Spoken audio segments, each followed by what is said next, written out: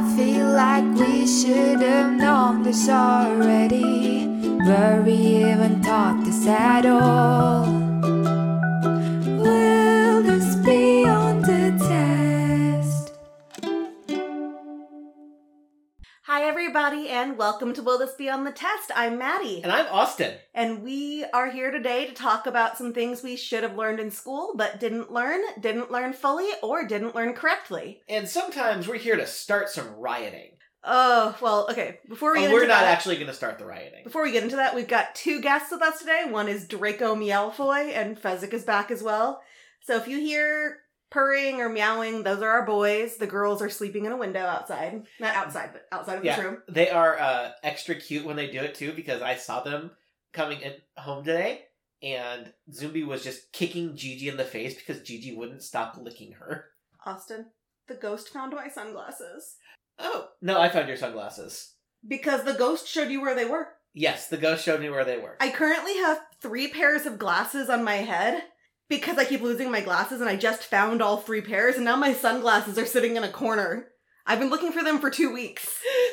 Obviously, you should put them on your head now, too, so you don't lose them. I can't. It'll make too much noise when I get up. Oh, yeah, that's fair, that's fair. But yeah, so starting riots. So this is the week during which they overturned Roe v. Wade, as you might have heard if you listened to my episode delay, which actually might not exist anymore because I delete those after a while. So this was the overturning Roe v. Wade week. Today is the day that former aide went in there and was like, let me tell you everything. Ketchup on the Oval Office walls. That is, I feel that should be the symbol of Donald Trump. I did not read that part. He threw a hissy fit, and he threw his food and got ketchup on the walls, and she had to clean it up. Meanwhile, he's over here claiming that he doesn't know who she is, but that she was also important enough for him to personally reject from Mar-a-Lago job, and this is all clearly retaliation for her not getting to work at a hotel. I know, I get real mad when I don't get to work for a failed dictator. I will say, getting turned down for a job at a hotel seems better than getting accepted for a job at a hotel. Not because there's anything wrong with hotel workers. There's absolutely not. I have, massive respect for people who are able to put up with humans like that. The last hotel I stayed in, though, was, probably a 4-star at least, maybe a 5-star, which is not like me. My old job paid for it.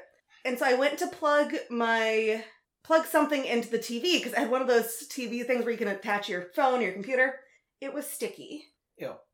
I'm really glad I didn't bring my black light with me to the very expensive hotel. But also, why would a maid think that they need to scrub that? I don't blame them. Although this is also the hotel where somebody walked in the room while I was showering. Good times. # 5 stars. Never has once happened at the motels with the outside doors that I usually stay at. Never once.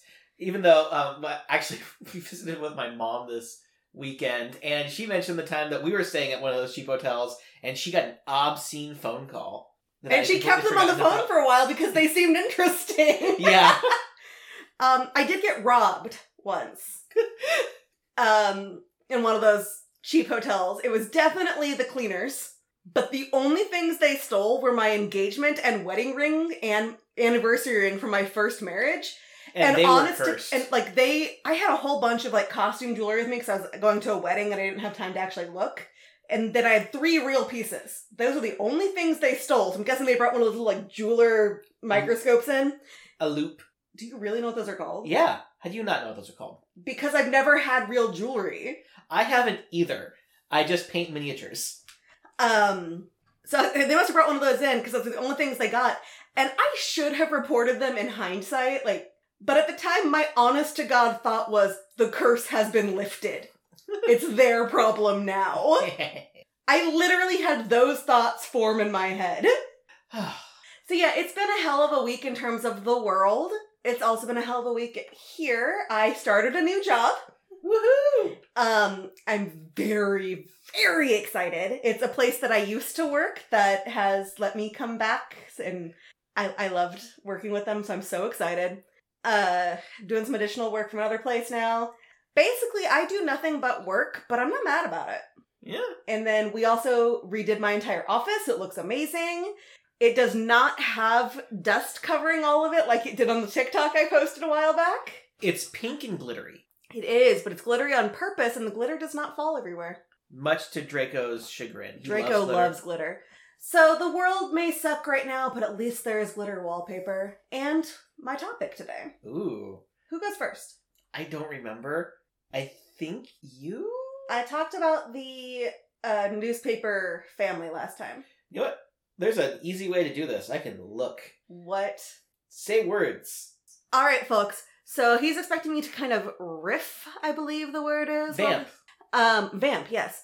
So do y'all hear Tom Hanks tell people to fuck off? Now, I've seen a lot of people being like, oh, I've lost all respect for him, womp, womp, womp. He believed his wife had been shoved by a total stranger. She actually believed that at the moment, too. If you watch the video, you can fucking see it. And so he turns around and he's yelling at him, he's like, fuck off, you don't push my wife. Now, I've been seeing these people who are like applauding people for straight up murdering someone for like hurting one of their loved ones, but Tom Hanks yells fuck off and apparently he's a villain. No, Tom Hanks, you defend your wife. And being she doesn't need your defense because she could throw a punch. You can look at her and tell that. And it was the paparazzi. Nobody likes the paparazzi. It wasn't just the paparazzi. It was also some like random fans. They were just trying to walk out of dinner, and like the one who ran into her was my favorite though, because he runs into her and he's like, yeah, you guys, what are you doing? Trying to act like he wasn't the one who ran into her. But yeah, Tom Hanks yelled the F word, and people were freaked out because his real voice sounds so much like Woody. and I'm like, you understand? He is not a cartoon cowboy. He kind of is, though. Oh, do you want out? No, he's just, the doors kind of go open. He'll be able to get out. Okay. So who goes first this week? I go first this week. Okay, that's probably for the best because my part is definitely R-rated this week due to the Roe versus Wade thing. So Austin's part, I checked with him, is G-rated. And mine is E for everyone. Mine is M for mature.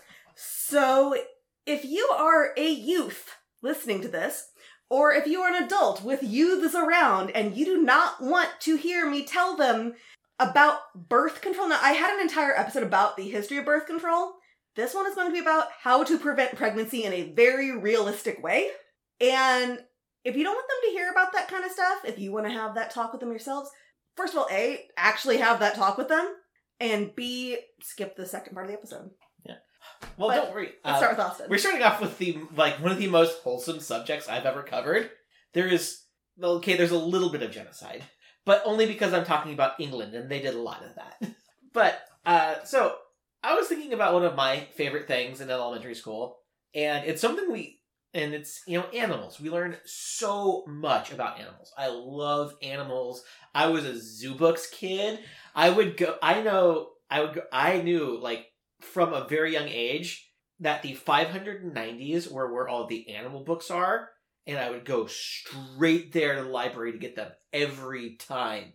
Yeah, we found out that we have a family of raccoons living outside, and Austin was so upset last year because his tomatoes all got eaten, and he wasn't sure what did it. But then we have this new family, and it's our buddy Ted the raccoon, and he's got a wife and 3 kids, because I've decided that they have a family structure like that. And one of the babies keeps falling in the pond, and it's really cute. And so I'm like, Austin, are you still mad at them for eating your tomatoes? And he was like, no, I wish I was growing more. Yeah. Honestly, I think half of what I remember from elementary school is just animal facts. And like most kids, the coolest place to go and the best field trip was the zoo. Not to be confused with a petting zoo where I was attacked by a llama. We also got married at a petting zoo. We did. And I was not attacked by a llama. You were attacked by a goat. No, the goats loved me. The goats are my friends. They tried to eat your dress. I was fine with that. Yeah. Now, obviously, there's also the option of theme parks, but my family was cheap, so we actually would go to the zoo. They would never take us to the theme park. And even though we learned a ton about the animals in the zoo, we didn't really learn much about the zoo itself. Mm-hmm. And there has to be a story on how things got to be what they are now. Because if you think about it, zoos are a little weird. It's like, hey, here's a park, but we've got animals from all over the world, and they just are chilling here, and we take care of them, and you can pay us to come look at them. Yeah, it sounds a little like P.T. Barnum-y when you put it that way. Yeah, zoos are weird, man. But zoos like we have them now are fairly new. Okay. But there were things that were kind of like zoos going back to ancient Egypt, Greece, Rome, and China. There were things like menageries and gladiatorial matches were kind of the precursors to zoos. To be clear, we do not think of zoos as places in which you should fight lions. My grandfather has the heart of a lion and a lifetime ban from the zoo. We do, however, think that you should, in fact, be criminally charged for being partially eaten by a lion or a tiger. Basically, if you stick your arm in there and something happens, you are criminally liable. That is not trespassing, and you should go to jail. Yeah, so they're I don't care if you don't have an arm. Oh, no. Absolutely not. And, of course, there are these exotic animals that were just kept by the rich and powerful, either to show, hey, look at me, I've got this weird animal, and I can just keep it, and you can kind of look at it and see how rich and powerful I am. Or it's like, hey, you guys want to see some people fight a lion? No, I do not. Me neither. But these animals in these menageries and these, and obviously the gladiatorial matches, were not well kept. They were injured by their capture, and they weren't kept in spacious environments or really fed well. Like the Royal Menagerie in London, they killed an elephant because when they got it, they didn't know what it ate, and they just kind of assumed it ate meat. So they fed it nothing but meat, and it eventually died of malnutrition. Poor thing. Yeah. Also, elephant bones in their feet look like human feet bones. Yeah. It's weird. Also, fun fact, the Royal Menagerie and all of the exotic animals in London before they opened the zoo, they were kept in the Tower of London, with the traders and the crown jewels. Did you know that there's a ghost bear outside the Tower of London? Yeah, there is. And also, they used to have a special lion tower that got torn down. That's a bummer. Yeah. I mean, it's a bummer that they had lions and towers, but it's also a bummer that the lion tower is gone. Yep. Yeah. And of course, because these rich and powerful people were keeping these animals, they'd also give them as gifts to other rich and powerful people. Like, King Manuel of Portugal gave an elephant to the Pope in 1531. Because it was traditional to give the new Pope a gift. And so he thought, you know what the Pope needs? An elephant. That's actually something that happens a lot when they give local animals to visiting dignitaries in different countries. But nowadays, usually they're like, oh, but it's kind of a symbolic thing where they're actually being sent to a breeding sanctuary for endangered species. Yeah, and or it's going to the National Zoo or something like that. Yeah. It was a wildly popular thing because the Pope would actually let people go see it on weekends. And it was the first elephant that had been in Rome since the Roman Empire centuries before. And when this elephant died, it was actually buried in the Vatican and its bones are still there. Where in the Vatican? There was not mezzanine, but an area that the elephant lived in. Sorry, Draco just stuck his nose up against the microphone. And when it died, they just buried him under the floor there. Oh. What was the elephant's name? I didn't see it. That's sad. Yep. Also, the same King Manuel of Portugal also tried to re-gift a rhino that he was given, that he didn't actually want, to the same Pope. But it died when the ship that was carrying it sank. Poor rhino. Yeah. Must have been really scared. Yeah. Then, of course, another King Henry was given some leopards, but they only said that they were leopards. In reality, they were probably lions. Did Thomas Jefferson do this? No, this is well before Jefferson. Remember when Jefferson tried to convince that guy that a certain animal existed, so he just sewed different animals together and sent it to France, and it was decomposing? Oh, TJ. Oh, TJ. But, they didn't know the difference between leopards and lions, so it's like, oh yeah, these lions, totally leopards. Sorry, the cat just bit me. He thinks he's a lion. But in their defense, they hadn't invented Wikipedia yet, so how would they know? Pliny the Elder.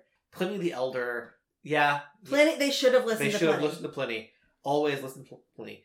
And of course, the same, the Royal Menagerie also had a polar bear. And that was a gift from the King of Norway. And his keepers would take it on walks by the Thames so it could catch fish and, roll around in the water. Don't worry, though. This polar bear was on a leash. That's so cute. I know that they are like the most dangerous bears there are, but they're also smart enough to know when they've got a good thing going. It was specifically it had a collar and a stout rope. I mean, that's how I was kept safe as a child too. A collar and a stout rope. Yep. And of course, this collection of animals that was in the Tower of London would eventually become a big part of the first modern zoo, also in London. Because in 1824, as children were being mangled in factories and mine explosions, the mistreatment of animals was outlawed and the conditions of the menagerie had to change. I mean, I'm not mad about the second part. Yes. And, the popularity of people coming to see animals was growing, and more people were going to see it. So they thought, you know what? We could make a scientific institution where we study animals, and we can fund the science by charging the public to come and look at them. That was really the first do. It's like, hey, it's a win-win. We get to do science on animals, and the people can come look at elephants and hippos. Oh, also, this was during the time when the Royal Museum was stealing artifacts left and right from all across the British Empire.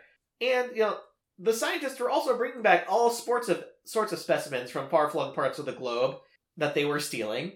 Uh-huh. And this was just another way to show off the breadth and wealth of the British Empire. So, again, like everything in England, it was stolen. Other research zoos also opened up across Europe, including one in Edinburgh that was devoted entirely to public dissection of exotic animals.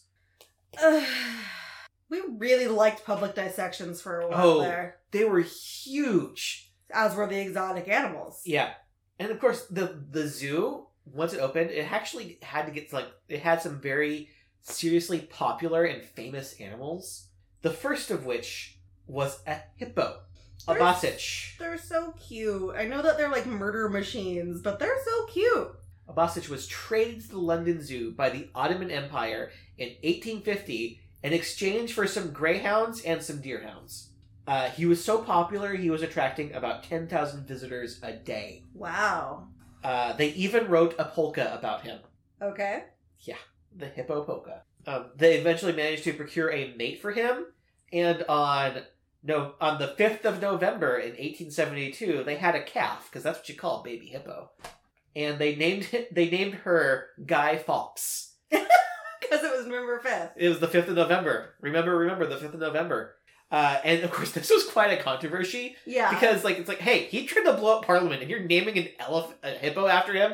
It's like... hippos are dangerous. I know, it was... And they're filled with righteous fury. Of course, and according to legend, Obasich once escaped his enclosure, and the keepers had to try and lure him back into it with bait. But we don't know for sure if this ever actually happened. The bait was a small child on a leash with a sturdy rope. No, it's a child. Children don't need a sturdy rope. It could have been it could have just been a small length of string. So we don't know if this escape ever happened, but I know why you're here. You want to hear about some animals escaping the zoo. Because, honestly, I didn't know it had happened as much as it had, and it happens a lot. Mm-hmm. There's actually, dedicated teams, on call at the zoo in case animals get out. Because It happens frequently enough that they need to have a trained team to respond to animal escapes. I mean, they're smarter than people. Yes, they are. We're going to start off with some of the funnier ones. Because actually, I almost entirely did funny ones because I wanted to do something light and happy this week. So I'm covering some of the fun animal escapes. Not the oh god animal escapes. Now, do you get it all do you address at all the ethics of zoos? I do. Okay, cool. I just wanted to make sure that we didn't leave people thinking that we, have an opinion on zoos without it being an educated one. Yeah. So, there was a Humboldt penguin that managed to climb a wall and escape Sea Life Tokyo in 2013. And he managed to make it all the way across Tokyo Bay without them even knowing he was gone until he was photographed in a nearby river. And then they said, I think he escaped. They're like, no, he didn't. But then they actually counted the penguins. And one of their 135 penguins was missing. Wait, so if they thought he didn't escape, where did they think the penguin came from? Yeah, they're like, no, we have all our penguins. Then they counted We don't know them. who that is. It's not ours. It's like, oh, oops. Yeah, oops, he did escape. Or... there was Rusty, the red panda, that escaped from the DC Zoo and was spotted strolling through a nearby suburb the next day. When was that? I didn't write it down. I I feel think like the best day it was. ever. I think it was the late 90s. Best day ever. Or here's actually a kind of terrifying one. In the Bronx Zoo, they had to shut down the reptile house and search for a 2-foot-long, pencil-thin, venomous Egyptian cobra that had escaped the exhibit. Oh god, I must have been nearby. Are you a parcel tongue? You've seen how reptiles react to me. Yeah. Reptiles actively try to kill me. I've been told to leave areas of reptile, sanctuaries because I get them too riled up just by being there. Then there was a sea lion that escaped that caused an international incident Uh-huh. when he escaped from the Ontario Zoo and swam all the way to Sandusky, Ohio. And then it was like, mistake, and tried to turn around. Yeah. They did capture him and they kept him briefly in their zoo before they transported him back to Ontario. But there were people calling for the zoo to keep him because he had crossed that international border, and there had been a Supreme Court case in 1898 about a different escaped sea lion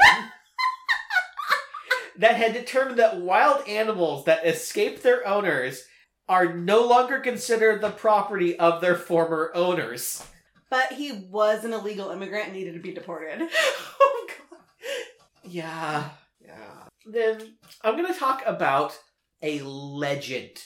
This is, the best escape artist to ever be in a zoo. They called him the Harry Houdini. And he is one of the most popular animals in the San Diego Zoo's entire history. I want to talk about Ken Allen, the orangutan. It's just some dude. Ken Allen. Wait a second. That's the name that Joey uses to trick women on Friends. That's his fake name. Oh my god! Ken Allen! Ken Allen, the orangutan! How you doing? We haven't had a Friends reference in a long time. Yeah. Ross wouldn't even be clever enough to come up with a fake name. Please. He'd go to a zoo, he'd be all about the Natural History Museum and their dinosaur fossils that don't even try to escape. Oh god, if they did try to escape, Haven't you seen Night at the Museum? Or Jurassic Park. Those aren't fossils. But they're from dino DNA, from the amber. But in Night at the Museum, Sue is there. Yeah. I haven't seen that movie. It's been a long time. Austin and I got to see Sue in person once. That's pretty cool. It was really cool. Her skull is huge. Mm-hmm. Right.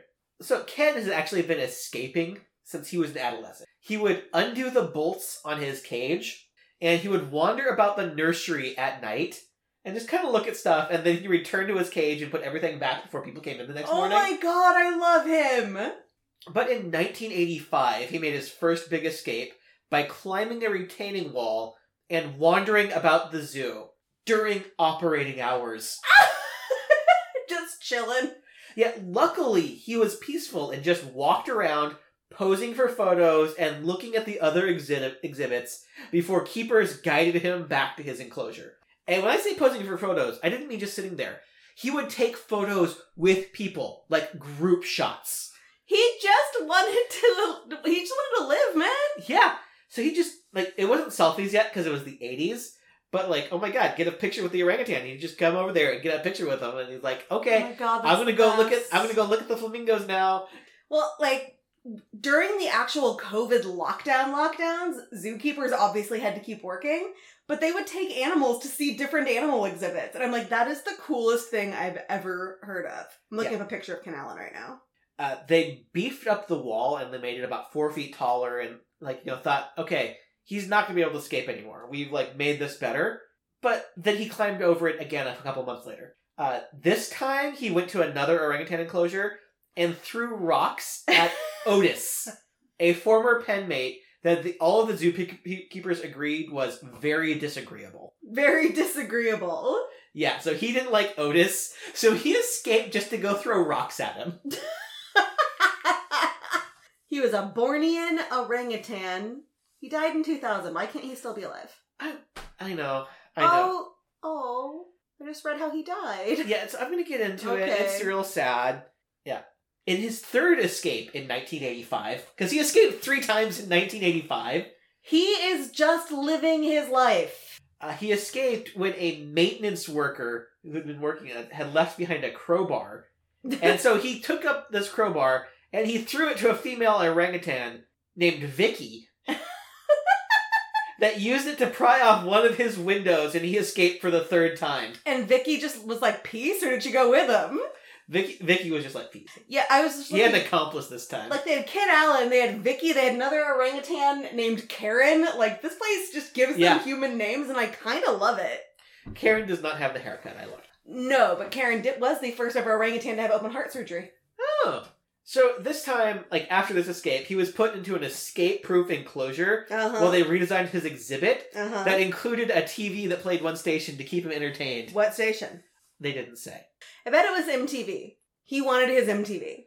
And while they redesigned his exhibit, they put up electric wires, they hired professional climbers to test to see if there were any climbable paths, and during this time they also realized that Ken Allen could recognize the zoo uniforms and would not do anything if he was being observed by the zoo workers. So they had to have special, like, plain-clothes zookeepers to watch him for escapes. I love him so much. He made one more attempt to climb this wall, but he tried to climb it, but he encountered the electric fence and was discouraged, and didn't try any more escape attempts after that. The zookeepers thought he had settled down and kind of fallen into his role as, like, the male family man, kind of doing his orangutan things. But he was just biding his time.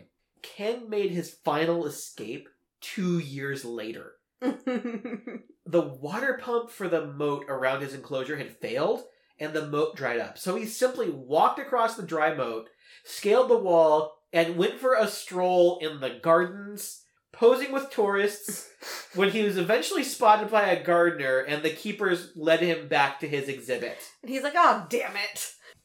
And of course, because of these escapes, and how friendly he was with the guests, Ken Allen was a star. The zoo sold free Ken Allen shirts, and a folk song was written about him. I want a free Ken Allen shirt. And Ken, even though he was done escaping, he was a bad influence on the other orangutans. He taught others how to escape. 2 of his companions escaped when they found a squeegee on a 5-foot pole and used it to vault over the wall. They're so smart!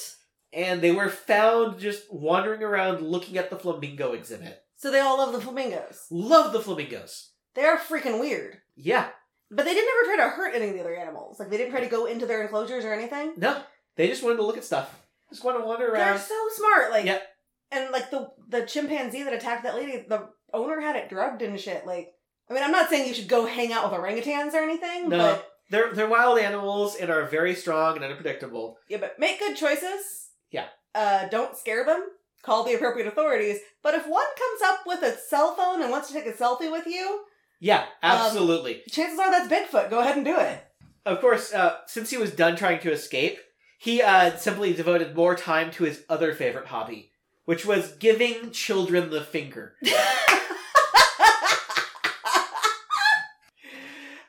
Yeah. Ken lived until the year 2000, when he was diagnosed with B-cell lymphoma and had to be euthanized. Oh, I thought it was prostate cancer. No. The San Diego Zoo thing I read was B-cell lymphoma. Was it because of his horrible smoking habit? But I like to think that this was all just a ruse. That Ken Allen faked his death and used it to escape the zoo and is living his best orangutan life somewhere in the Pacific Northwest, flipping off children, thinking he's Bigfoot. He is on Pluto with Harambe. God, no one's gonna understand this. A while ago, we were talking about how, like, you know, everything went to hell in 2016 after Harambe died. But I insist it's happened ever since Pluto was taken off the list of planets. And then you said, what if Harambe is on Pluto? Uh-huh. And I painted it. Yeah, and Ken Allen is now up there with him. Yep. That's just where all the apes go when they're tired of Earth. I wonder what season of Friends the Ken Allen reference was, because he died in 2000, that would have been 6 years into Friends. Yeah. So, obviously, like, zoos have changed a ton. They went from being collections of the wealthy to being a way to use public interest to fund scientific research, to modern times when the goal of many zoos is raising awareness of wild animals and the threats posed to them by hunting, habitat destruction, and global warming, and other man-made problems.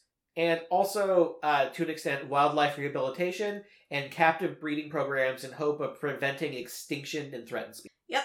And yes, there are very bad zoos and very bad wildlife parks. Like, we all watched Tiger King. Yes, and it kind of got lost in translation that most of these people treat their animals horribly. Yes, they do. Like, we know now how many, like, corpses they've dug up on, the Tiger King. Yeah. On his land that were clearly just shot in the head. We don't talk about Carol Baskin's situations because No. we're all supposed to be like, yay, Carol Baskins all the time. No, she's not good either. She's less bad, but she's not good. And then there's Doc, who has a cult. Has a and- goddamn tiger cult. Has a cult and also drugs his animals. Like, okay, no, allegedly. But we didn't get to see enough of the Scarface guy. I don't know, he could be fine. I think that was just he was a private owner and not running like a wildlife for-profit park. He did something similar, but he was actually supposed to be in it more, but then they found out where the real story was and he kind of disappeared. I'm like, I'm sorry, the real story is not Scarface? Yeah. But so zoos, like, there's definitely problems with zoos. Yes. Like, because in my own personal opinion, I do agree that it is best for animals to exist in the wild in their own habitat. That is ideal and great. But I think even zoologists and zookeepers would agree that in an ideal situation, we would not need zoos. But the human world's a mess. I say that all the time. Now, that's the other thing I was trying to remember the other day that I say all the time. Yeah. The human world, it's a mess. It's like there's lots of places where there is not a habitat for these animals to live. Mm-hmm. They cannot survive in the wild. We've destroyed their homes. We've destroyed their food sources. Global warming has made it so they or what they eat can't survive. Their habitats are being burned, clear cut away, like grazing property, or they're being hunted to extinction for their horns. Yeah. So, sometimes these animals cannot exist in the wild, and the good zoos are the ones that are trying to preserve these animals, and also, it's so stupid to say this because raising awareness can be, like, frowned upon. It's like, they're just raising awareness, not actually doing anything. But I know for me that my interests in conservation and environmentalism started in zoos. Yeah, and Austin's, like, super into it now. We're destroying our yard so we can have it be a habitat. Yeah, like, I loved the animals I saw, and as I learned about how they were in danger of extinction because of human actions, I continued to educate myself about the environment, and it has become a lifelong passion of mine. And I don't know if I would feel this way about conservation or the environment if I had not had that initial interest sparked by what I saw in the zoos as a child. He's actually getting kind of emotional. Yeah. And if you're concerned about a zoo being ethical, first of all, you can always research it ahead of time. Oh, yeah. What do they actually do behind the scenes? Some of these places, you can actually, like, watch them do science through, like, one-way mirrors. Like, like, you can see them, they can't see you because you won't freak the animals out that way. If you are allowed to touch the truly wild animals, that is not an ethical zoo. No. If it is a zoo that you drive through, it is probably not an ethical zoo. Probably not. If the animals seem really out of it, all of them, and it's not just like a really hot day, we're just lazy out of it, but like is this real life out of it? That is not an ethical zoo. We are not arguing that every single zoo out there is ethical. I will continue to say that SeaWorld, largely not ethical. Yes. And I do believe that people go into that field for the right reason. Mm-hmm. Just like every other field, I think most people go into it for the right reason, and you just end up with the job you have sometimes. Yeah, but there are, like, whales bigger than belugas really should never be inside. No. Like, even dolphins, like, I don't think dolphins should be in captivity. No, it's like, the exceptions are when they are actually being, like, they're injured and they're being helped. Which, by the way, if you're looking for a more ethical, like, alternative to SeaWorld, check out the Monterey Bay Aquarium. I want to go so bad. Me too. I love, like, Austin, the way he feels about zoos is how I feel about aquariums. I warned him when we were first dating. I'm like, we're going to go to the aquarium? He's like, yeah. I'm like, Austin, this is a make or break moment. You have to I thought understand. it was adorable, even though, like, I think it was like you were on the floor for like a full 20 minutes just looking at like one thing swim in circles in front of you. Yes. Oh, and that is the one thing. Touch tanks, pretty okay. That's not the same thing as being allowed to pet a baby tiger. Also, some of them like it. Like, it's really cute to watch them like come up to you, especially when they're like, "Hello." Remember that one at our zoo? Like, we went to the touch tank, and there was one that would like to swim by, and when it got next to a person, it would flop and splash them. Yeah. So do your research on the zoos you want to go to, but they're like, we fucked up nature. We fucked it up real bad, and the people who are doing this are largely trying to just do what we can to make up for it. It's kind of like people love to say that shearing sheep for wool is unethical. And the problem is, if you don't shear sheep, the wool will keep growing. Like, they can get something like, I think the biggest one they found had like 70 pounds of wool on it. Yeah, it's... Because they don't shed, and it's our fault that they end up like this. I think it was in New Zealand. I think it was Shrek the sheep. You can look it up. You can see a picture of it. Yeah, one of them like ended up in the mountains somewhere. Yeah. If you don't shear them, they die. That one shockingly didn't. They found it and were able to take care of them. But yeah. If you don't shear them, they die. So yes, it is unethical that we have to do this, but it's not unethical that we do this, because the unethical part happened a long time ago. Yeah, and continued to happen until we couldn't undo it. Yeah, just the weight, stress, and overheating from sheep. It's again. And it's the same thing with zoos. Yeah. A lot of unethical shit went on for a very long time. It is too late to undo a lot of it. This is the most that we can do, is try to learn from our mistakes, teach other people like Austin here about our mistakes, and try to keep things alive that shouldn't have died off or become close to this dying off in the first place. And we have seen reintroduction programs actually work. Like the California condor from last week. Yeah, so do your research, but we like zoos around here. We like the ethical ones, and there are ways to report unethical ones. So yeah. Look that up if you need to. So are you ready for questions? I am. Okay. Will the King of England not knowing what a lion was be on the test? Yes. Wait, which Henry was that? Henry the First. Okay. Will Ken Allen retiring from zoo escaping the business to flip off kids be on the test? Oh my god, I hope so. Will Portugal sending multiple large mammals to the Pope be on the test? Absolutely. And will the hippo polka be on the test? No. No, it won't. Unless it's a music class. Even then, I don't think they'd play the hippo polka. Is it bad? I listened to it. It was a polka. Like, it was very forgettable. It was just... Don't you have a polka family? Yes. I was gonna say, I do too. Yeah, and this It's was one of the few weird things our families have in common. Yeah. My great-grandmother, guys, my brother, this is back in the late 90s, early 2000s, was listening to Blink-182 at my grandparents' house. And my 90-something-year-old great-grandmother comes in and she looks at me and she goes, "What are you listening to? Do you remember what Blink-182's language was like?" And my brother's like, "Oh, shit." And she goes, "Well, you know what this kind of music is, right?" And he was like, she goes, "It's just polka. It's just polka." And he's looking at her and she goes, "No, watch." And she grabs him and teaches him how to polka dance to Blink-182. And it is polka music. I think that was probably the first and last time someone polka to Blink-182. We can make this happen again. But also, like, seriously, guys, in your head, switch out the Blink-182 music for polka instruments with the same music. It's just polka. Wow. All right. Now it is time to transition over to my part. Draco, do you want out before we start? Draco wants out. He's like, "I'm too young to hear these things." Fezzik's like, "I have had many babies. I wish I had known these things." Fezzik just looked at me like, "How did you know?" Oh, he's giving the sad eyes. Hi, sweet boy. Fezzik is about 12, 13 years old, I think, and a former stray for the first at least 8 years, we think. And so he probably has lots of bebas out there.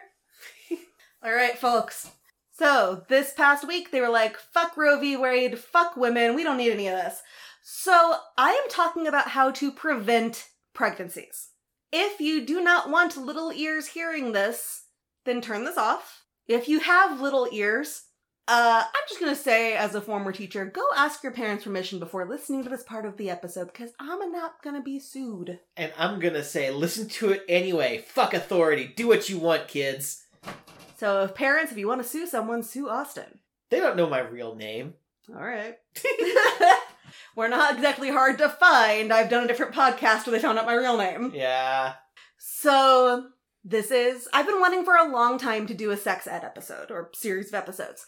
And this one kind of got smooshed up to the front because of what happened. And since we are getting into an era where abortion rights are at best in question, I figured talking about actual methods of pregnancy prevention that are accessible are worth talking about. And I'm going to get into some details that we should have learned in school, and we did not learn fully, or did not learn correctly. This is what the podcast is all about, my friends.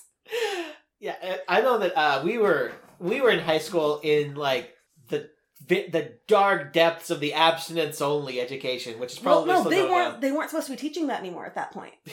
But they were anyway. But my teacher was this woman in her 60s or 70s, and she literally taught it as, don't have sex or you will get pregnant and die. Just like in 10 Things I Hate About You. That was our sex ed. That's Mean Girls? I think. It was also actually, yeah, that was Mean Girls also. And meanwhile, I remember her like saying that. I'm looking at her, and I actually really liked this teacher overall. But I looked at her and I was like, how many times a week do you go to the tanning bed? You know which teacher I'm talking about. Oh, I had her too. She retired like the year after we had that class. I liked her though. She was fun. Overall. And I slept through the Miracle of Life video. Because that is how we ended our sex ed unit, was to scare you away from childbirth. Which really, yes, you should be scared of childbirth. I was mostly terrified of the 70s hairstyles.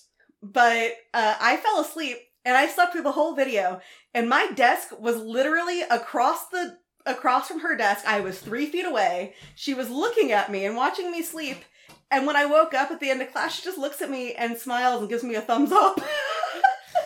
Because I was a good student overall. She liked me. And I passed the test. I later did go on to watch The Miracle of Life on YouTube. It's not scary. It actually doesn't show that you shit on the bed when you're giving birth. Reason number 1 to use birth control: you will shit in front of a room full of people. You will shit in front of a doctor. Reason number 2. Embarrassing. It is extremely common to break your tailbone while giving birth, because you will slam your back down really hard and break it. The miracle of birth is just a whole lot of pain in addition to other pain, and for the rest of your life, you will pee whenever you laugh. Horrifying. So use birth control, kids. So because of how poor my sex education was, I largely had to learn stuff on my own. TV, movies, and thankfully a website called kidshealth.org. I used that back then because if I had a question about whether or not something was normal, I didn't have a class that taught me, so I just had to look it up on the interwebs. I believe it was kidshealth.org I used, but if not, that is still a really good resource. So even if you're a grown-ass adult, they explain things really well. Alright. So, in planning this, I'm looking almost exclusively at... First, I'm going to talk about some stats, and then I'm going to talk about birth control methods that are largely available over the counter, except for the pill, which I've talked about at length before. And I'm not going to talk a whole lot about STDs or anything like that, even though you should be aware of those, because the point today is pregnancy and pregnancy prevention. I decided to look at some lesson plans for guidance on how to do this, and found several that had lessons on abstinence. Because even though most places are no longer abstinence only, they are abstinence focused. In fact, one of the learning outcomes on one of these was students will choose to be abstinent. And teachers are often given raises and scores based on the goals that were set and how many kids succeed. I'm sorry, where are you watching the kids to find out if they're maintaining abstinence? What are you doing? God, people get arrested for this. As they should. Yeah.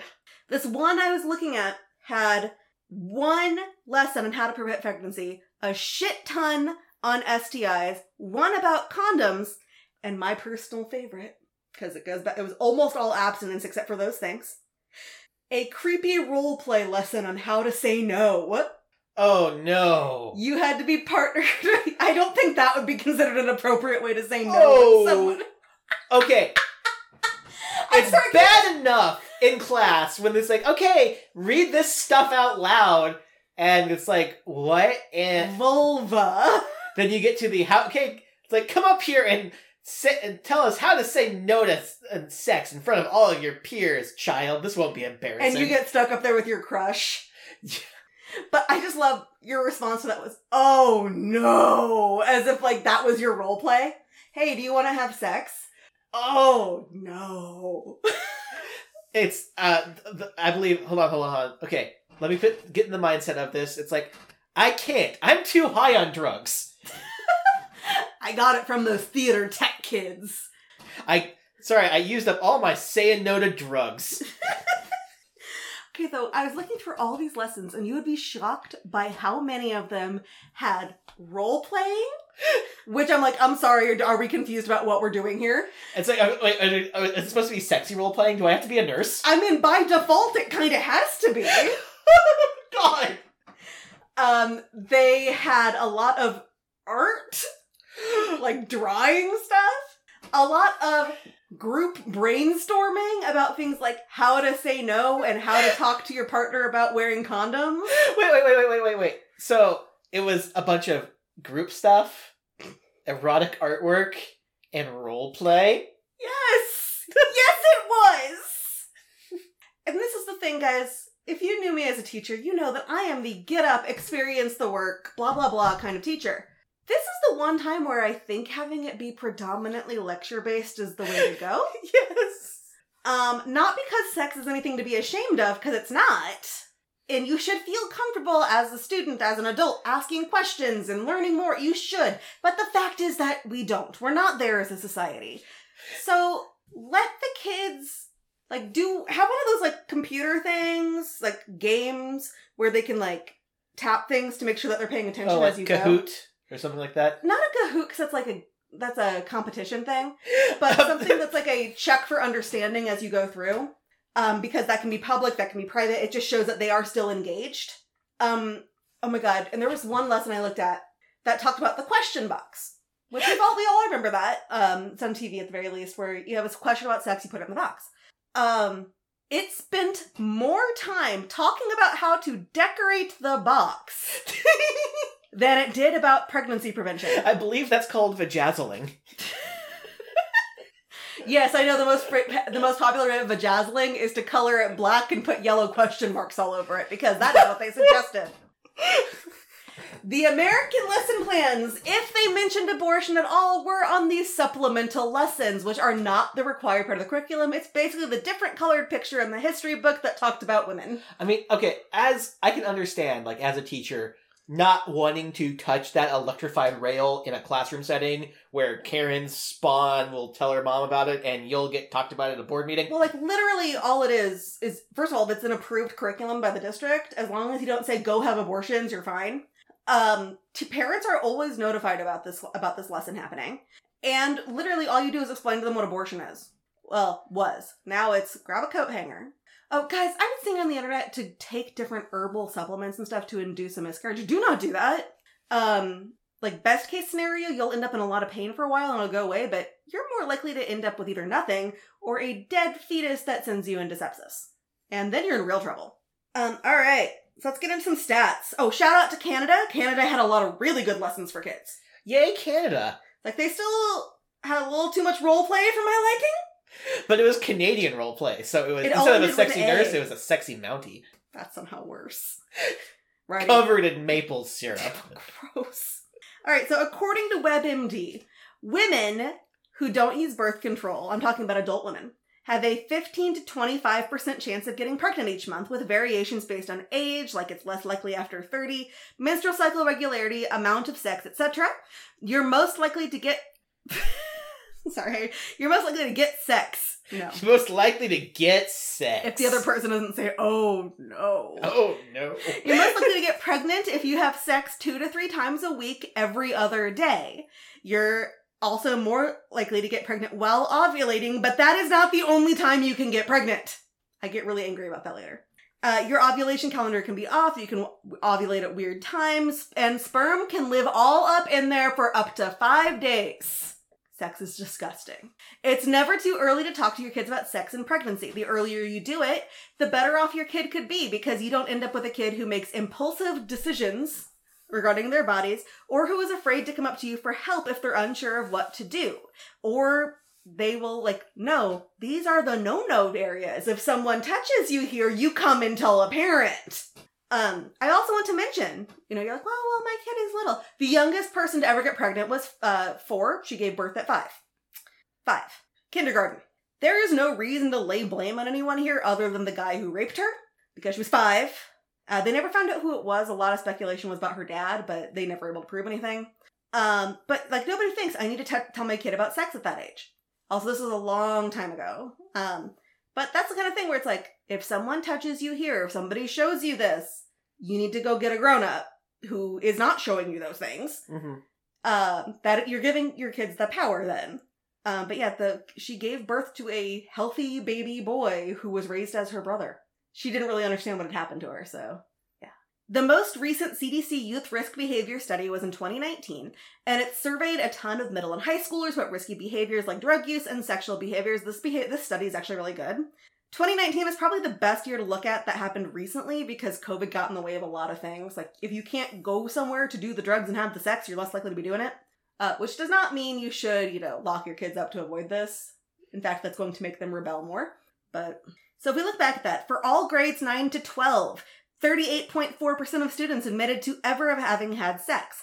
Female students were less likely to do it than males. Now, note, this is all on the binary. This is not a non-binary study. I have nothing to say about that. I don't know what the reasoning was. Almost all states with percentages of above 40.8 were in the South. And the ones with the lowest having had sex rates were in liberal areas. So when they're the liberals just want to have all the sex, no, we want to teach comprehensive sex ed because it's been proven to make your kids less likely to have irresponsible sex or early sex.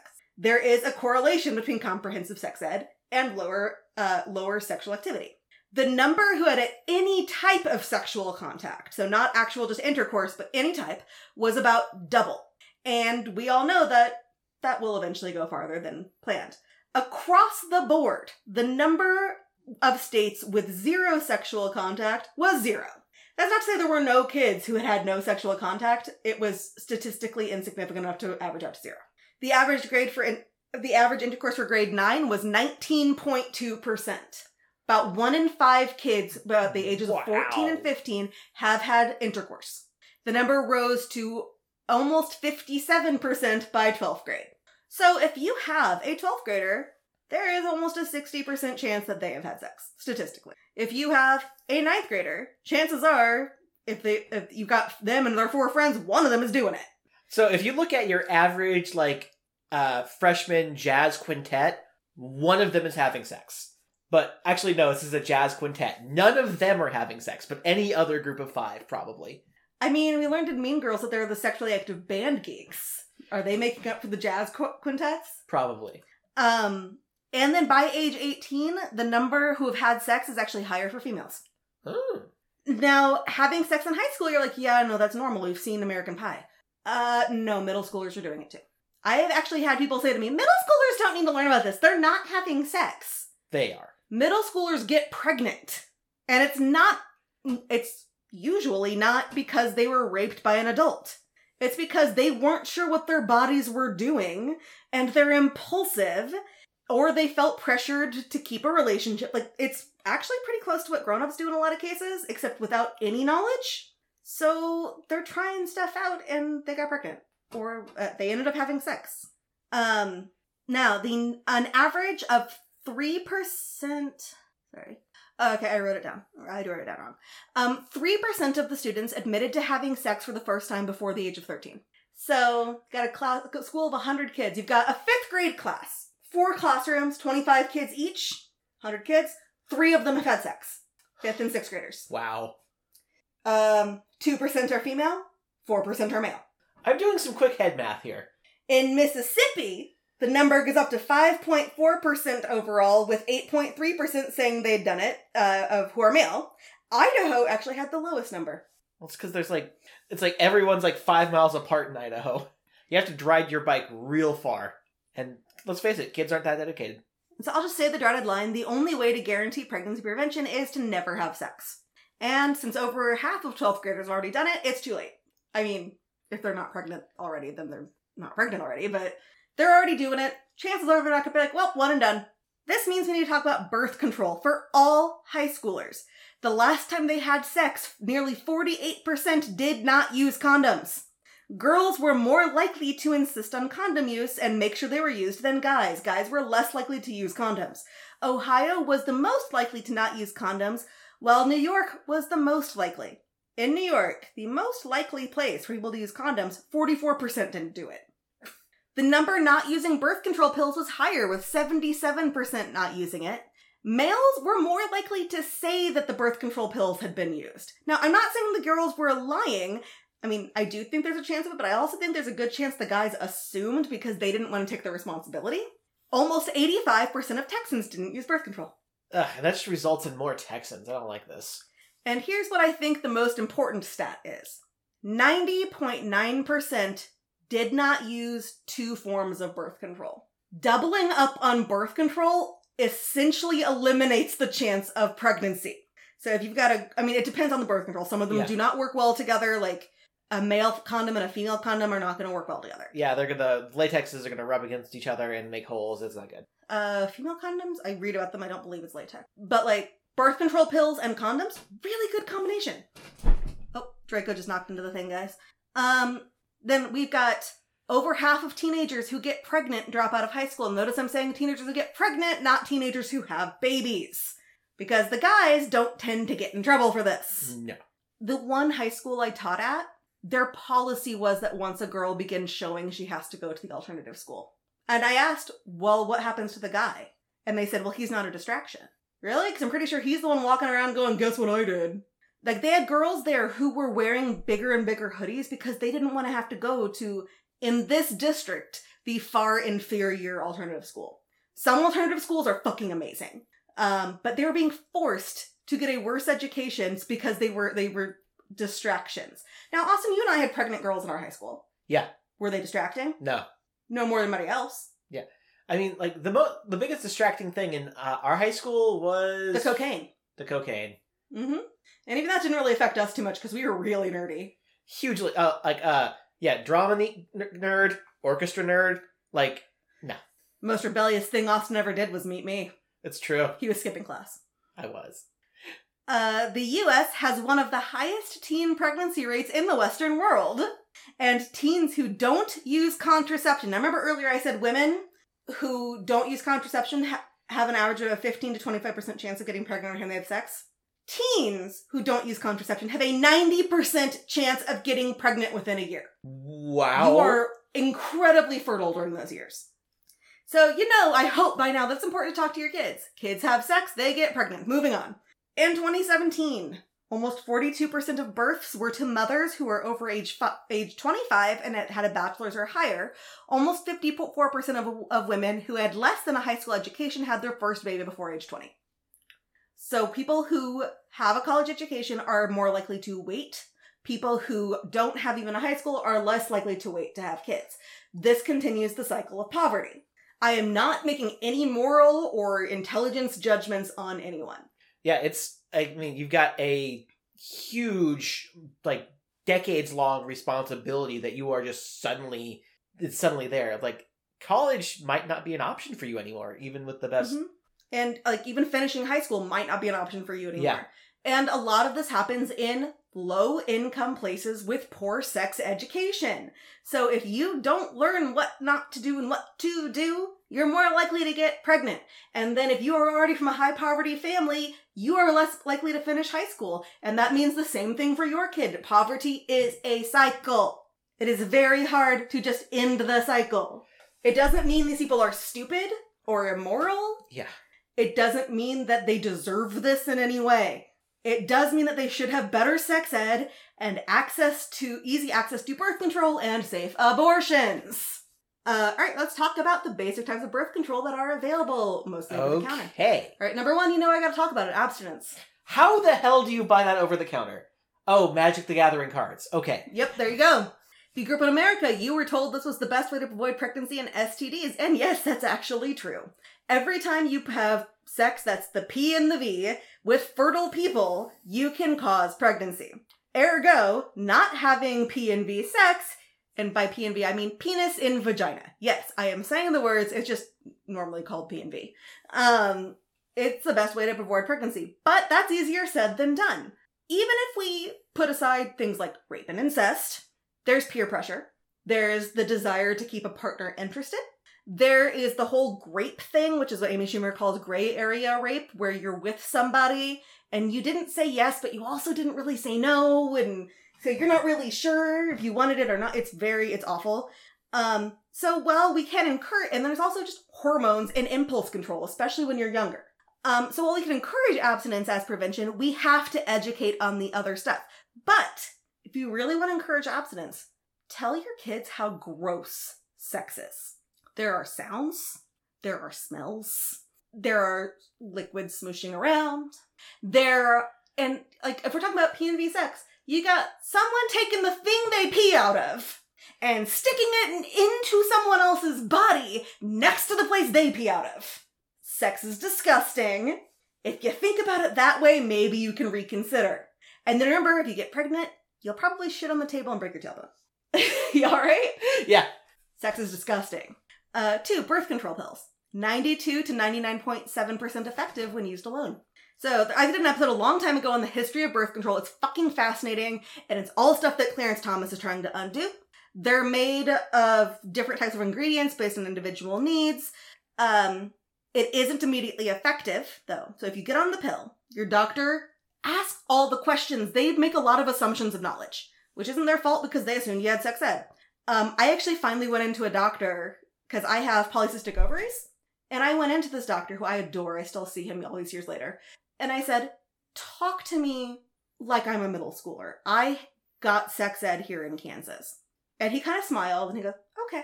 And he got out his he had the models of your fallopian tube stuff. And he was actually walking me through it, not making me feel like an idiot.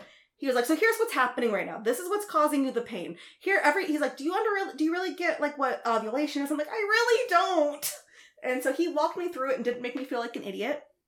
So when you go on any medication, ask questions, especially birth control, because if you've ever watched I Didn't Know I Was Pregnant, most of them were on the pill. Things like your weight can affect the effectiveness. You have to take it the exact same time every day for it to be effective. You have to wait to have sex after you've started it. Some sources say a week. I was told at least a full cycle. I would go with the full cycle just to be safe, because safe is good. A lot of medications interfere with effectiveness, especially antibiotics, but it's not just those. If you are on any medication, just assume it's interfering with your birth control and use a second form of birth control. Birth control can cause a lot of uncomfortable side effects like weight gain, stomach flu type symptoms, vitamin level changes, and more. These should all stabilize eventually, and you can take supplements for the vitamins and stuff. They can also cause fatal blood clots. Tell me, Austin, can condoms cause fatal blood clots? It depends on how many you eat. Austin is very uncomfortable with this topic. No. The thing is, guys are I don't want to wear a condom. It's uncomfortable. You know what's uncomfortable? A blood clot. Dying. However, it is rare enough that you should not avoid using birth control because of the risk of blood clots. So you should just look out for anything that seems kind of like a stroke or a really bad headache, and don't smoke. That's just good advice for life. Yeah, just don't smoke in general. Smoking bad. As a former smoker, for the love of God, don't start. All right, then we got Plan B. It's 95% effective within 24 hours, 85% effective between 25 and 48 hours, 58% effective within 49 to 72 hours, unless you're over 150 pounds, then it's anybody's guess. Again, a lot of these guys, the pill, anything medical, you're basically screwed if you're not small. It's also called the morning after pill. People call it the abortion pill. That is incorrect. You are not pregnant. You are not pregnant until your egg is all warm and cozy and attached to the side of one of your organs like a parasite. This stops that from happening. If you have already been fertilized and there is a parasite growing in there, I love babies. That is not coming across. I actually adore babies. Austin can vouch for that. I am terrified of babies. But you have seen me with babies. Yeah. I just want to steal them, but then give them back when they poop. So I'm done with them then. I love babies. But it cannot affect pregnancy that has already begun. There is no statistically significant evidence that it even harms the pregnancy that has already begun. I did learn while I was researching this that if you have missed pills, like birth control pills, you can take a Plan B pill to make up the difference. However, you should talk to a doctor if it's more than 3. And you should just talk to a doctor anytime you're going to make a weird medical choice. So, to take Plan B, because this is the stuff we didn't get in sex ed. It was just, these are your options. We're not going to tell you how to use any of them. I already talked about with birth control, you take it at the same time every day. With Plan B, you get 2 pills, you eat something, you take both pills. Do this as soon as humanly possible after you've had sex that could have resulted in pregnancy. Okay, he's not vomiting. Taking anti-nausea pills beforehand. She was talking about the cat. Taking anti-nausea pills beforehand can help because the most common side effect is nausea. If you vomit within an hour of taking them, you should go to the doctor because you might need to get an additional dose. If you've had a bad reaction to it before, you can take the pills separately. One, and then one a few hours later. Then there's the sponge. If you are a Seinfeld fan, you have heard about the sponge. If you're not a Seinfeld fan, you're probably better off. Does it live in the pineapple under the sea? It depends on what you call a vagina. That's the worst euphemism I've ever heard. Now, I don't know anybody who has ever actually used the sponge, but they are available in many of your contraceptive aisles. And this surprised me. They are 90% effective when used alone. And it is literally a sponge. A sponge? Basically, you take a sponge. Not one that you use in your kitchen. You've got to go buy the contraceptive one. You can't just grab any sponge. That is how you get infections. And also, you do not want to take it out and wash your dishes with it later. I'm still picturing SpongeBob. Oh, God. Well, that's going to get real gross for you here in a second. Okay. So, you take the sponge, you sit down, you squat, and you jam it up inside. And you make sure it is completely covering your cervix. Now, your cervix, if you are somebody who has ever been up inside a vagina, there is a hard thing that kind of sticks out from the top. That is the cervix. That little thing, that is what the baby comes out of. It is like the width of like a pencil. And a whole ass human comes out of that. I'm not okay with this. You can put it in there 6 to 8 hours before having sex. You're just walking around like a fucking sea sponge incubator at this point. Carrying a sponge all up in. And then, sorry, I messed that up. I actually did not write down how long before, but afterward, you have to leave it in. You have to leave it in afterwards for 6 to 8 hours. So you are just walking around with a sponge up your vajayjay that is now filled with jizz. I am not discouraging you from using this method of birth control. I am just saying this is another argument for abstinence. Because a pile of sponges. A pile of sponges. And then when you finally do take it out, it will smell real bad. You do throw it in the toilet, you do not in the toilet. You do throw it in the trash, not in the toilet. Throw none of these in the toilet. No, it'll clog everything up, and the guy's gonna have to come out and get everything out, and then they'll judge you. If you have waited too long, or if something weird has happened, it can result in a vaginal infection. All of this is better than pregnancy. If you do not want to get pregnant, this is a perfectly viable form of birth control. But doubling up with the pill, better idea. Contraceptive foam, which I did not know existed. But now that I thought about going through the aisles, I'm like, wait, yes it does. It's exactly what it sounds like. It is 71 to 82% effective on its own, goes up to 98% effective with a condom. It is a foamal spermicide that you just, like mousse that you use in your hair. Up in there, no more than an hour before having sex, and it definitely should be used with another form of birth control. Here's the deal with this one. The foam actually heightens the chances of you getting HIV. Oh, that's not good. No. And that is why any sexual partner you have, particularly if you're not using condoms, should agree to an STD test. If they do not agree, do not fuck them. You know what's really easy to do is not have sex with somebody. You just go and do what Austin said earlier. No. And you walk away. No. You walk away. Now, obviously, I'm not talking about situations like rape. That's a whole other thing.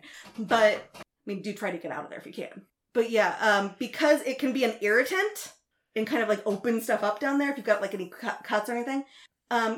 HIV is passed through the squishy liquid parts and that makes it easier for the squishy liquid parts to enter into your bloodstream.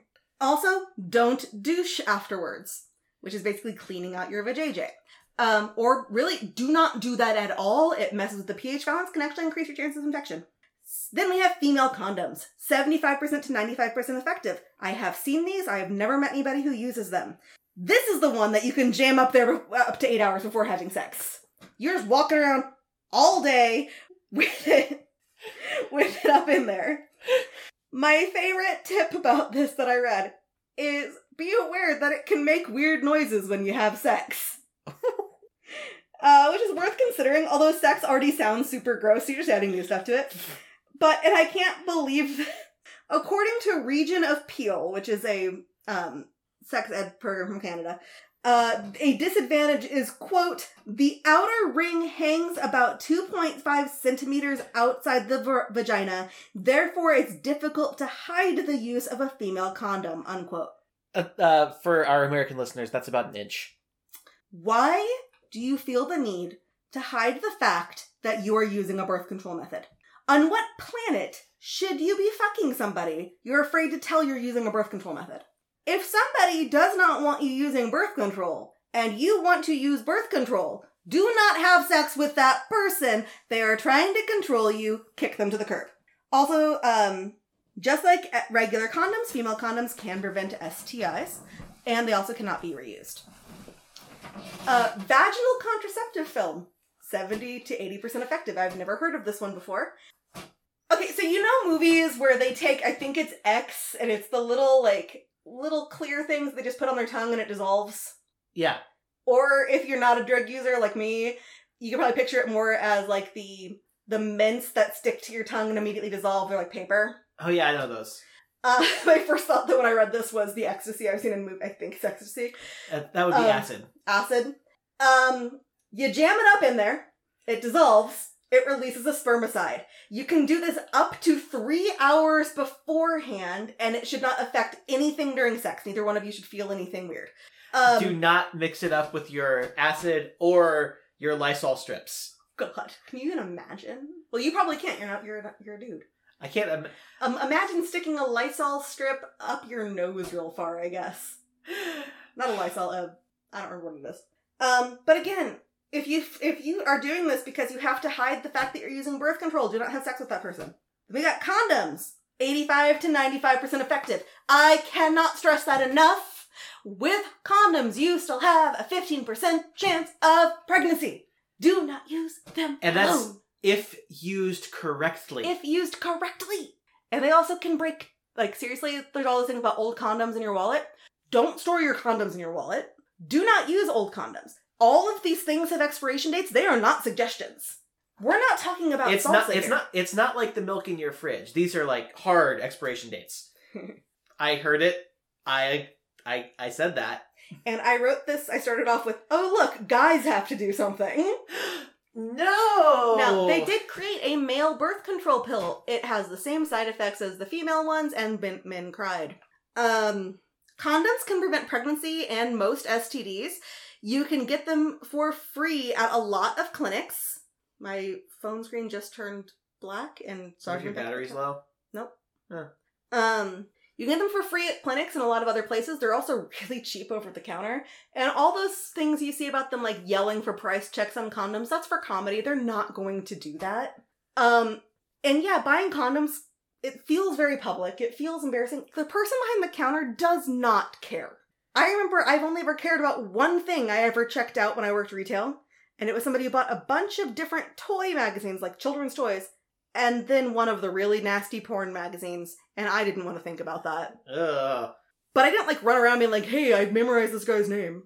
However, you also need to make sure you get a good condom. The novelty kinds, like flavored or glow-in-the-dark ones, because those have to exist. Well, first of all, I'm going to defend the glow-in-the-dark ones, because you can make lightsaber noises while you have sex. Are you done? Yes. The flavored ones are for giving blowjobs, and it is a good idea to use condoms when you are doing oral sex as well. In fact, I learned this. If you do not have one of the other types of birth control or one of the other types of preventative things that is used during oral sex, you can actually cut a condom lengthwise and use it as a barrier. It's not perfect. It's not made specifically for this, but it's better than nothing. The novelty kinds are not as effective. And to be clear, this is a very common misconception. Condoms do not protect against all STIs. They only protect against the ones that need the transmission of fluids. HPV and herpes are skin to skin. You are still having skin touch, ergo condoms do not protect against those. Talk to your doctor for more information. I am not a medical professional. The more you know. Condoms can be made of latex, polyurethane, and lambskin. Latex is considered the most effective in general, but latex allergies are a real thing. So if you find out that somebody has a latex allergy partway through sex, stop having it and seek medical treatment if need be. Lambskin is, yes, made from animal tissue, and it is not safe against STIs. Polyurethane, less effective than latex, more effective than lambskin. They also have different thicknesses, regular, thin. They also have different sizes, like regular and extra large. Guys, you are not impressing anybody by buying the big condoms. Buy the ones that fit. Also, I've seen this demonstration where someone put a whole ass watermelon into a regular condom. Mm-hmm. It's not too big for a condom. Mm-hmm. It's not. And also, a woman's cervix is a max of 5 inches long, if I remember right. Not cervix, the hallway up to the cervix. The mezzanine. Having a big-ass dick does not make things better. If anything, it can actually cause more injuries. Some condoms are pre-lubricated, and you should still probably add lube if yours is or isn't, because it lowers the chance of your condom tearing. Oil-based lubes are bad. They break down latex. But the thing is, you should use water-based lubes in general, not anything else, unless you want infections. Do you want infections? I don't think you want infections. Make sure you read the expiration date. Store your condoms in cool, dry places that are dark. Like the Bat Cave. Yes. You know that was filled with nothing but condoms. Alfred was just like restocking it for Batman all the time. Yeah. Condoms are way less inconvenient than most women's birth control methods, as you put it on for sex and then you throw it in the trash. You don't have to take it every day. You don't have to walk around with it inside of you for the next several hours. Do not wait until after you've had genital-to-genital contact before putting on the condom. Because first of all, you lost the STI protection. And secondly, things get superheated and oops, sex happened. I mean, you can at any time stop having sex. We aren't like cats. We don't latch on and rip into pieces if you stop. Yes, it's a real thing. I know. You're not latched. And consent can also be taken away at any time, but ejaculation can happen real fast, especially if you're a youngin'. Alright, and I'm gonna get into it. Setting down my notes. Because even though you can't see me, I'm going to need my hands to, help me demonstrate what I'm doing. Here, let me hold this for you. Thank you. Alright, so in school, we were told use condoms. Were you ever taught in school how to use one? No. No, you had to guess. And who's going to read the instructions while you're having sex? No one. So here's what you do. You're hard. You have to be hard before you put this on. You carefully open the little wrapper it comes in, and you pinch the tip of it. There's a little bump in the middle when you get it out. You pinch the tip to get any air out of there. You keep that pinched. You place this on the end of your penis, on the tip, and then you carefully, gently roll the entire thing down to the base of your penis. If at any point you feel something snap, if something feels weird, that condom is not good, take it off. If you have a foreskin, you gotta pull it back before you can put the condom over it. Put some lube on the outside after you've got it on and it's secure, it's not gonna wiggle off at any point, it doesn't feel like it's broken.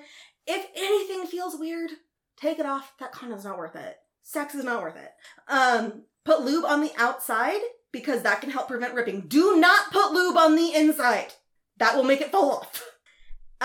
As soon as you are done having the sexy times, take off the condom before you get soft. Otherwise, you'll end up with jizz everywhere. Because you get soft, it falls off, and it'll just all over the bed. Or wherever you are. So you want to take it, you're going to tie the end off, you're going to throw it in the trash can. Do not flush this down the toilet. Now, look, no mess. You still want to go wash yourself off. She's going to want to go wash herself off.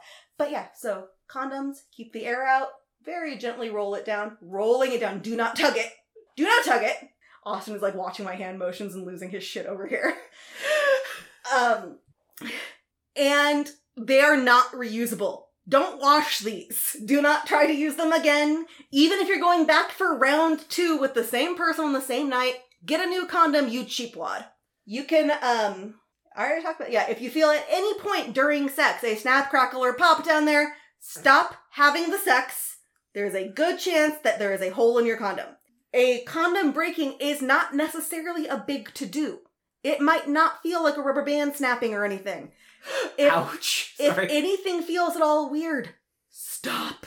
Because you otherwise might not realize the condom broke until afterwards when you're like tying it up and all of a sudden there's like a little drip coming out. And if that happens, go get that Plan B pill. Alright, and that is how you put on and take off a condom. Things that we should have learned in school. Then we got withdrawal. I hear that can kill you if it's severe enough. 70% effective, so yes. Region of Peel, again, said, quote, "It's better than no birth control at all." Yeah. But that's pretty much the advantage of it being used alone. It's better than no birth control at all. The idea is that you're going at it, and then right before you're about to finish, you pull out and you jizz all over the place. Really? In front of my salad? There is no protection against STIs. The woman has zero control in the situation, which to me is very frightening. You just have to really, really trust your partner to actually pull out when they say they're going to. If you are the penis haver, if you've had anything to drink or are relatively new to sex and don't know what it feels like right before you're going to finish, which is different than when you're masturbating, you may not know when to pull out.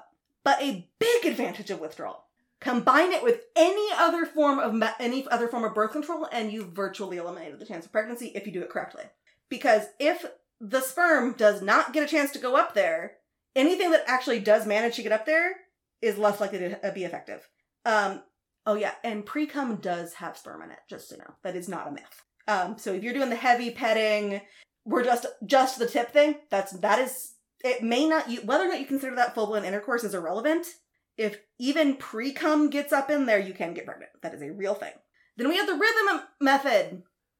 Austin heard me angry typing during this. I was in a different room with headphones on. I could hear her slamming down on that keyboard. At best, the rhythm method is 76% effective. At best. Now, yes, that is higher than withdrawal. But at least with withdrawal, you are not lying to yourself about the risks. It means that you don't have sex while someone is ovulating, except ovulation isn't an exact science, and, theoretically you ovulate halfway through your cycle, but you don't, necessarily. So, I'm saying this is bullshit to the point where several of the academic sex ed things I looked at were basically don't even fucking bother, you might as well just be having sex. Google got so mad that when I tried to look this up, my internet turned off. And I'm not making this up. Austin was here. It was just for her. It was still fine on my computer. And that 76% that's effective. That's if you do it perfectly, which takes a minimum of 6 months of planning. To plan this, you have to look at your cycle every single month and do a lot of math. The first day of your cycle, this is actually something a lot of women are confused about. People who have periods are confused about. The first day of your cycle is the first day you start bleeding. But, you started overnight and don't know if it started on Saturday or Sunday? Don't know how to help you. It started, and then it stopped, and then it started again? I don't know how to help you. I don't know when your fucking cycle started. You figure out the shortest length of your cycle. Then you figure out the length of your longest cycle. This is over the course of 6 months. Subtract 18 from the shortest one and 11 from the longest one. So if your shortest cycle was 20 days and your longest one was 30 days, you now have 2 and 19. This essentially means you can't have sex from days 2 to 19 of your cycle. This is ridiculous. If you average a 28-day cycle, that means you have 11 days on which you can have sex, and for half of that you'll be on your period. And since sperm can live in your body for 3 days, maybe even 5, you probably should subtract another 3 to 5 days. So now you're down to 8, all of which you're on your period. Now, there's nothing wrong with period sex if you're into that, but... They wrote a song about it for Crazy Ex-Girlfriend. Your period does not prevent sex. Or does not prevent pregnancy. Or sex, but... Your period does not prevent pregnancy because of how long sperm can live in your body. Your period is not rinsing out the sperm. It is just removing horrible tissue from your body and trying to kill you the whole time. Wait, no. All of the commercials I've seen for that show it coming out is like a flood of blue liquid. Ugh. There's a really great TikToker, guys. I'll have to look him up. But Yeah, he you does, were like, telling me about he that. researches this stuff now because he got, like, the whole giving birth is more painful. Oh, no, period cramps can be as painful as a heart attack. Like, got him, I think. And so now he's, like, asking people about pregnancy and birth and all that. And he's, like, learning about it's amazing. He's funny. And then as you go on, you have to keep recording your cycle every month and adjusting and hoping you don't get pregnant. And then things like stress, illness, medication, everything else can affect your cycle, but in ways that don't actually affect your overall cycle. And if you have irregular cycles, you are basically pregnant already. There's also a standard method in which you can just say, I'm going to pretend I never ovulate on a different day and say this is the same every month. But hey, at least you can make a cute little cycle beads necklace to show off when you're ovulating and when you're not. That's horrifying. It's colorful beads. Ugh. Now, don't get me wrong, fertility tracking is awesome. I know that there's some stuff regarding a Roe v. Wade right now. But if you are trying to get pregnant, absolutely do this. If you are not trying to get pregnant, absolutely do this. It is at least a rough idea. But if you're not trying to get pregnant, use another form of birth control. And then you can also avoid having sex on the days you're likely to be ovulating. And you have again lowered your chances of getting knocked up. Okay, hearing about all of this sounds like astrology, but with consequences. Yes. That's what I say here. There's too much planning and you may as well stick with abstinence because it has less math. That's how I refer to this. Wow, the only thing that requires less math than abstinence. So there are other sexual activities you can do that can have the same essential results that do not involve pregnancy. I'm not going to get into the other sex acts you can do today. Are you talking about the loophole? Not specifically. There are other ways to have what some people would consider sex that is not penis and vagina. And I'm not saying that people who aren't having P and V sex are not having sex. That's not what I mean. I'm saying like, and I know this has been a very hetero-heavy thing, and I'm aware that people who are, not all uterus havers are female. Plenty of uterus havers are trans or intersex. Just like many penis havers are trans or intersex. But no matter what, if you're gonna have the dirty times, it falls on both of you to prevent pregnancy. It is not just on her. Stop pretending it is. Guys, condoms, not that bad. Get over it. And, this is something they won't tell you. It's less fun for the girl when you're wearing one too. But you know what is really not fun for the girl? Or for the uterus haver? Being pregnant! Carrying your spawn for months before it comes out of something the size of a pencil. So those are the basic birth control methods that you can get largely over the counter, except for the birth control pills. And even then, those are surprisingly easy to get in most states, regardless of your age, because better safe than sorry. There are people, Clarence Thomas, again, trying to re-ban birth control. I'll go back to my birth control episode to learn about what that was like the first time, because there was, in fact, a black market. So, obviously, I didn't get into abortion because abortion is not a method of birth control, and nobody has ever said it was. Other than people who want to ban it. I think other than people who don't understand things. Yeah, it's like having an abortion is a medical procedure.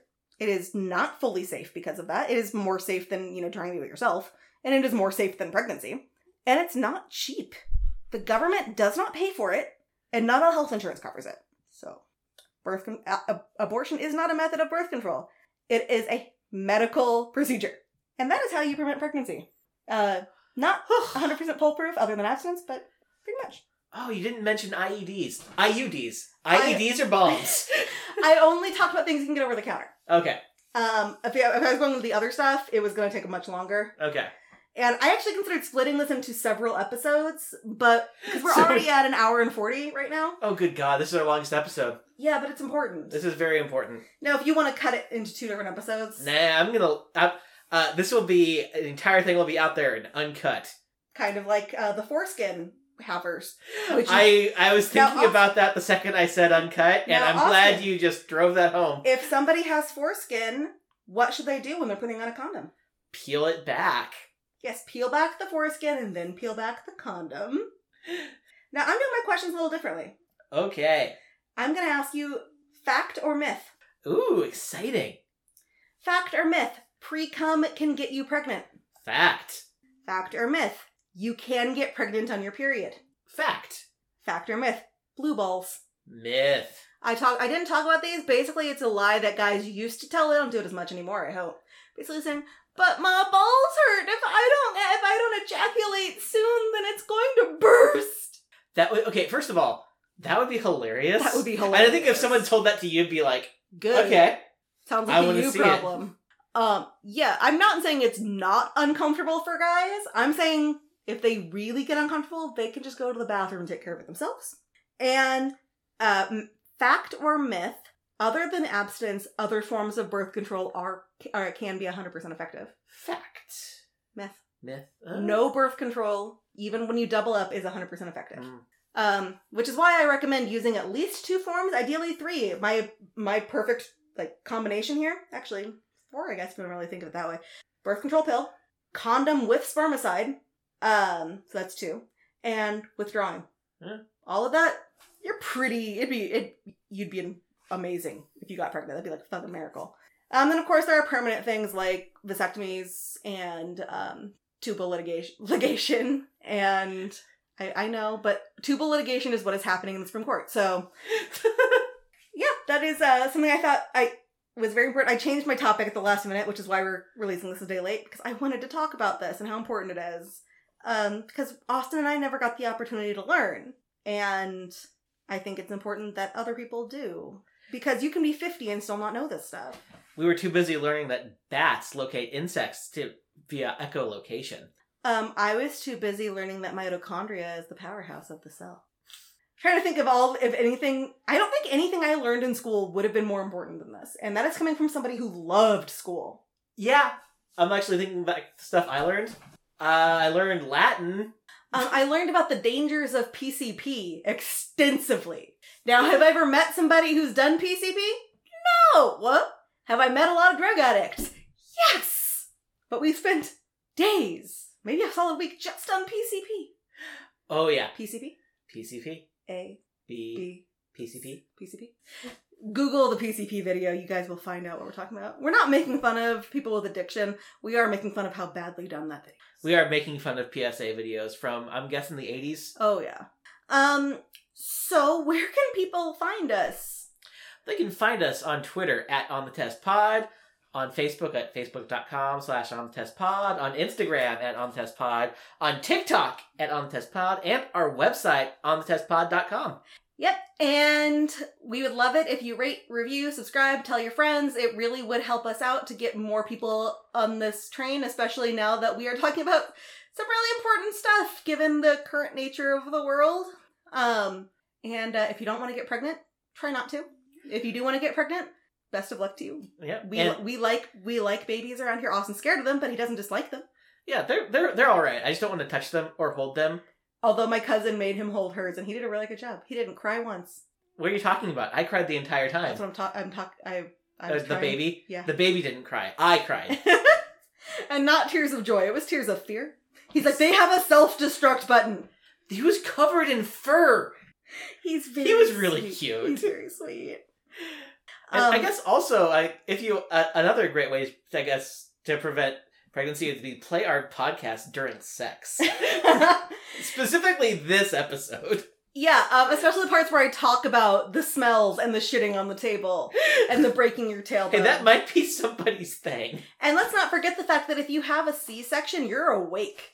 And they're moving organs out of the way and throwing them on a plate. Yeah, especially during emergency C-sections, they are like removing organs to get down to it. Which, frankly, I'm like, that's awesome. Like, I would want to watch it. I'd be like, I need a mirror so I can see this happening, because when else do you see your own organs if you're not actively dying? But I'm a little weird. And on that note, class dismissed.